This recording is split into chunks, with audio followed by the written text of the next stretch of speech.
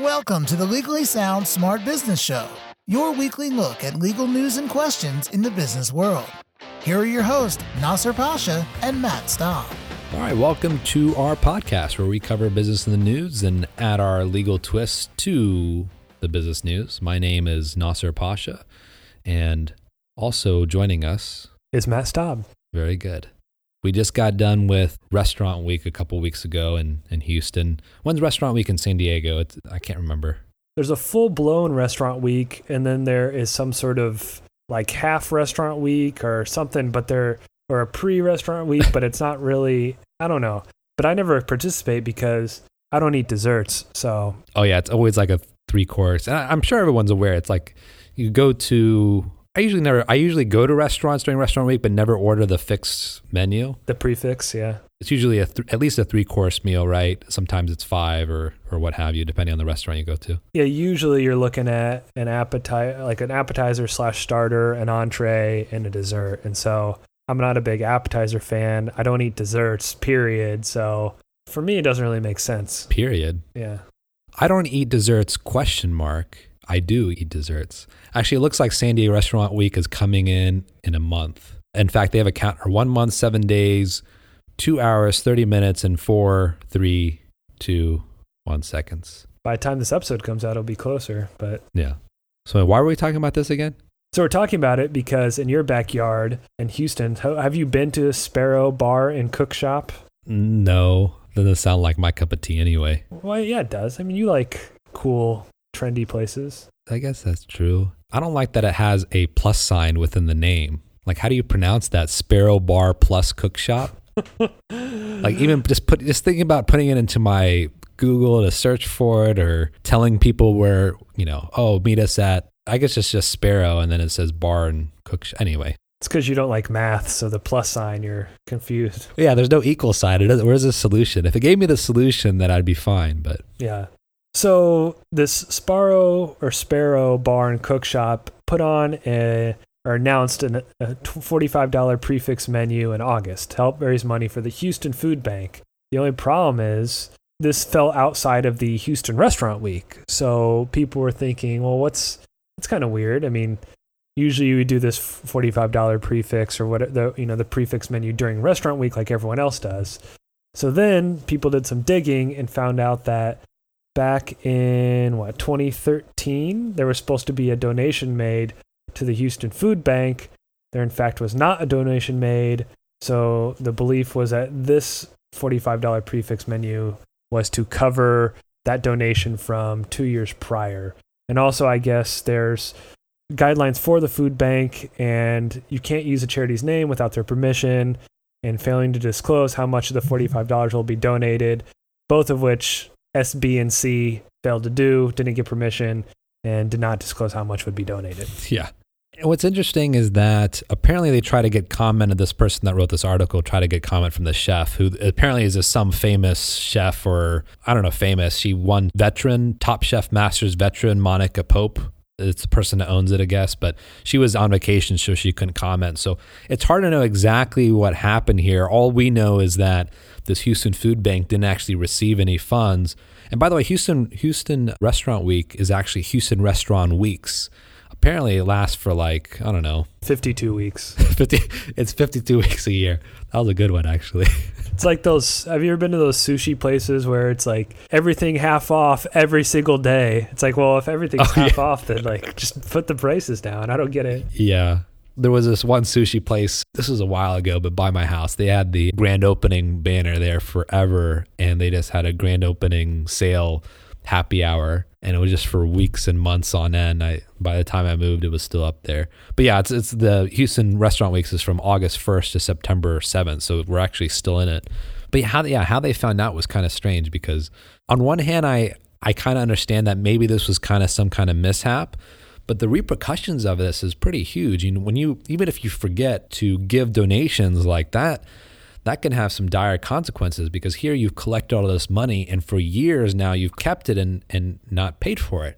And this goes to other news stories we may have covered in the past where, you're representing that you're going to provide some kind of charitable donation, a percentage of proceeds, and you're using that marketing to do so and you don't do it, I mean, if you don't do it, especially if you don't do it intentionally, it's fraud, plain and simple.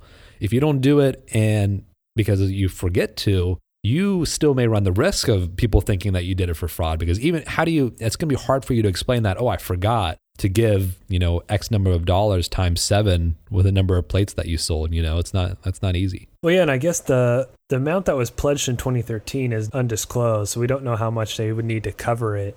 But yeah, I mean, it's you can't make this pledge to this food bank and then just completely ignore it. I mean, we don't have all this. Obviously, I'm assuming they're trying to keep as much information in as possible so they don't look even worse. But it's, it was a good move by the food bank to say, hey, because they're actually the ones that stepped in and say, stop doing this. If you guys can come even on what you owed us from 2013, okay, we can think about it, but we're not going to let you use our name. I think the reason behind, and someone might think, well, why would they do that? It's free money, but obviously it's possible that they're using the name of the Houston Food Bank to get people to show up and pay money when they normally wouldn't, perhaps, based on what's happened before. So absolutely. My wife and I had this exact same discussion about Restaurant Week in general, because, it tends to be more crowded, and then you have this price fixed menu of things that you may not want, or like you said, you don't eat desserts. But then she was like, well, but a portion goes to charity. And if you're spending that money anyway and you're going out to dinner, like sometimes it's actually, I think for this case, it was $7 out of $45, but I think there's some restaurants that give even a bigger percentage than that. So definitely they get a benefit from being a part of this Houston Restaurant Week and donating that. But what's really strange, Matt, is did you see the response when basically it spread that the food bank asked Sparrow to stop using its name to raise money? The restaurant basically tweeted, we just wanted to do the right thing and make them some $, $ at the same time. New charity will be announced Tuesday p.m. Isn't that a strange response to you? Doesn't that, it kind of rubs me the wrong way a little bit, no? Yeah, there is something wrong with that. I'm not sure exactly what it is, but it just has a tone to it, right? Yeah. It just has a tone to it as if like, we just wanted to do the right thing. And of course, they walk into the public sphere, and the first response that I see is the Sparrow Houston. The right thing is to donate the dollars collected for Houston Food Bank in 2013, not hold second fundraiser to collect the same dollars. Yeah. That's what the impression is, right? That's what seems to be. And this has been only a few days yet. There hasn't been many other news stories about this. But to me, this is like, if true, they're still probably looking for the facts, but that is kind of disruptive, no? Right. Yeah, no, it is. And I mean, it's a pretty easy lesson. It's when you pledge an amount to a charity or nonprofit, what have you, you need to follow through with that. And, the specifics of it, I would think that these, somewhere like the Houston Food Bank would have people in place to kind of run you through the guidelines you need to follow. I mean, in fact, they even mentioned there are guidelines, so you can just read them yourself. But it's not like that you can plead ignorance on this, or you can say you forgot. I'm sure somebody at the Houston Food Bank reached out to the Sparrow Bar and Cook Shop at some point and said, hey, what about that money you owed us that you said you'd pay us? And they just ignored it, I'm assuming, but I don't think it fell through the cracks. Yeah, it's hard to know, but I just based on that response, it makes me question it at the least. Yeah. And so for businesses that are planning on doing some kind of promotion where X percentage goes to charity, I'm sure people have thought about doing this themselves, but even from a very large scale to, the NFL sponsoring breast cancer, or to, every product has a little sticker on there saying a percentage goes to charity or what have you. Probably the most important thing is at the least make sure that amount goes to charity. I think that's obvious. But second is you actually do need the permission of that particular charity to use that promotion. Now, you don't need their permission to give them money, but if you're using their trademark or brand in your marketing materials, then you probably need their permission to do so, unless they give some kind of blanket use, which most companies don't do that because they don't want to be seen as affiliated with certain, if they don't agree with that particular company's policies, they may not want to be affiliated with you. And so you would have to request that. Yeah. This is a pretty easy lesson, like we said. There's no reason to look too deep into it. Yeah, it's an easy lesson not to pay it up, but I'm sure this happens. And from a small business perspective, it's like, okay, I want to run a promotion. I'm going to give X number of dollars to Red Cross, and you put up Red Cross's logo on your website. You put up other marketing material, and hey, that might not fly with the Red Cross. So you want to think twice about that. Yeah. And speaking of, by listening to this episode, about 80% of the proceeds that you pay to listen to this episode goes to Matt and I, and the 20% goes to you as a refund. 20% back automatically. 100% of our 80% goes to pizzas. Oh, we got to get a pizza episode coming up next week, maybe. What does this place have? I didn't even check out their menu. We can't just fit it in. It has to be like pizza focused. Well, this is a local and global. Locally sourced, globally inspired. Oh man, you're going to hate this website. Oh, I know. I'm looking at it. It's local plus global, locally sourced times globally expired. I know, no equal signs. By the way, I actually don't like the website. I think it's hard to read. The colors are kind of, I don't know. And they tend to, there's rumors that they don't pay their charity that they advertise for. So another reason why I don't like it. There you go. All right. Well, like you said, easy lesson, but hopefully a good lesson for us to learn as well. Yeah. Thanks for joining us. Yeah. Keep it sound and keep it smart. This has been the Legally Sound Smart Business Show with your hosts, Nasser Pasha and Matt Staub. The Legally Sound Smart Business Show is your weekly look at legal news and questions in the business world.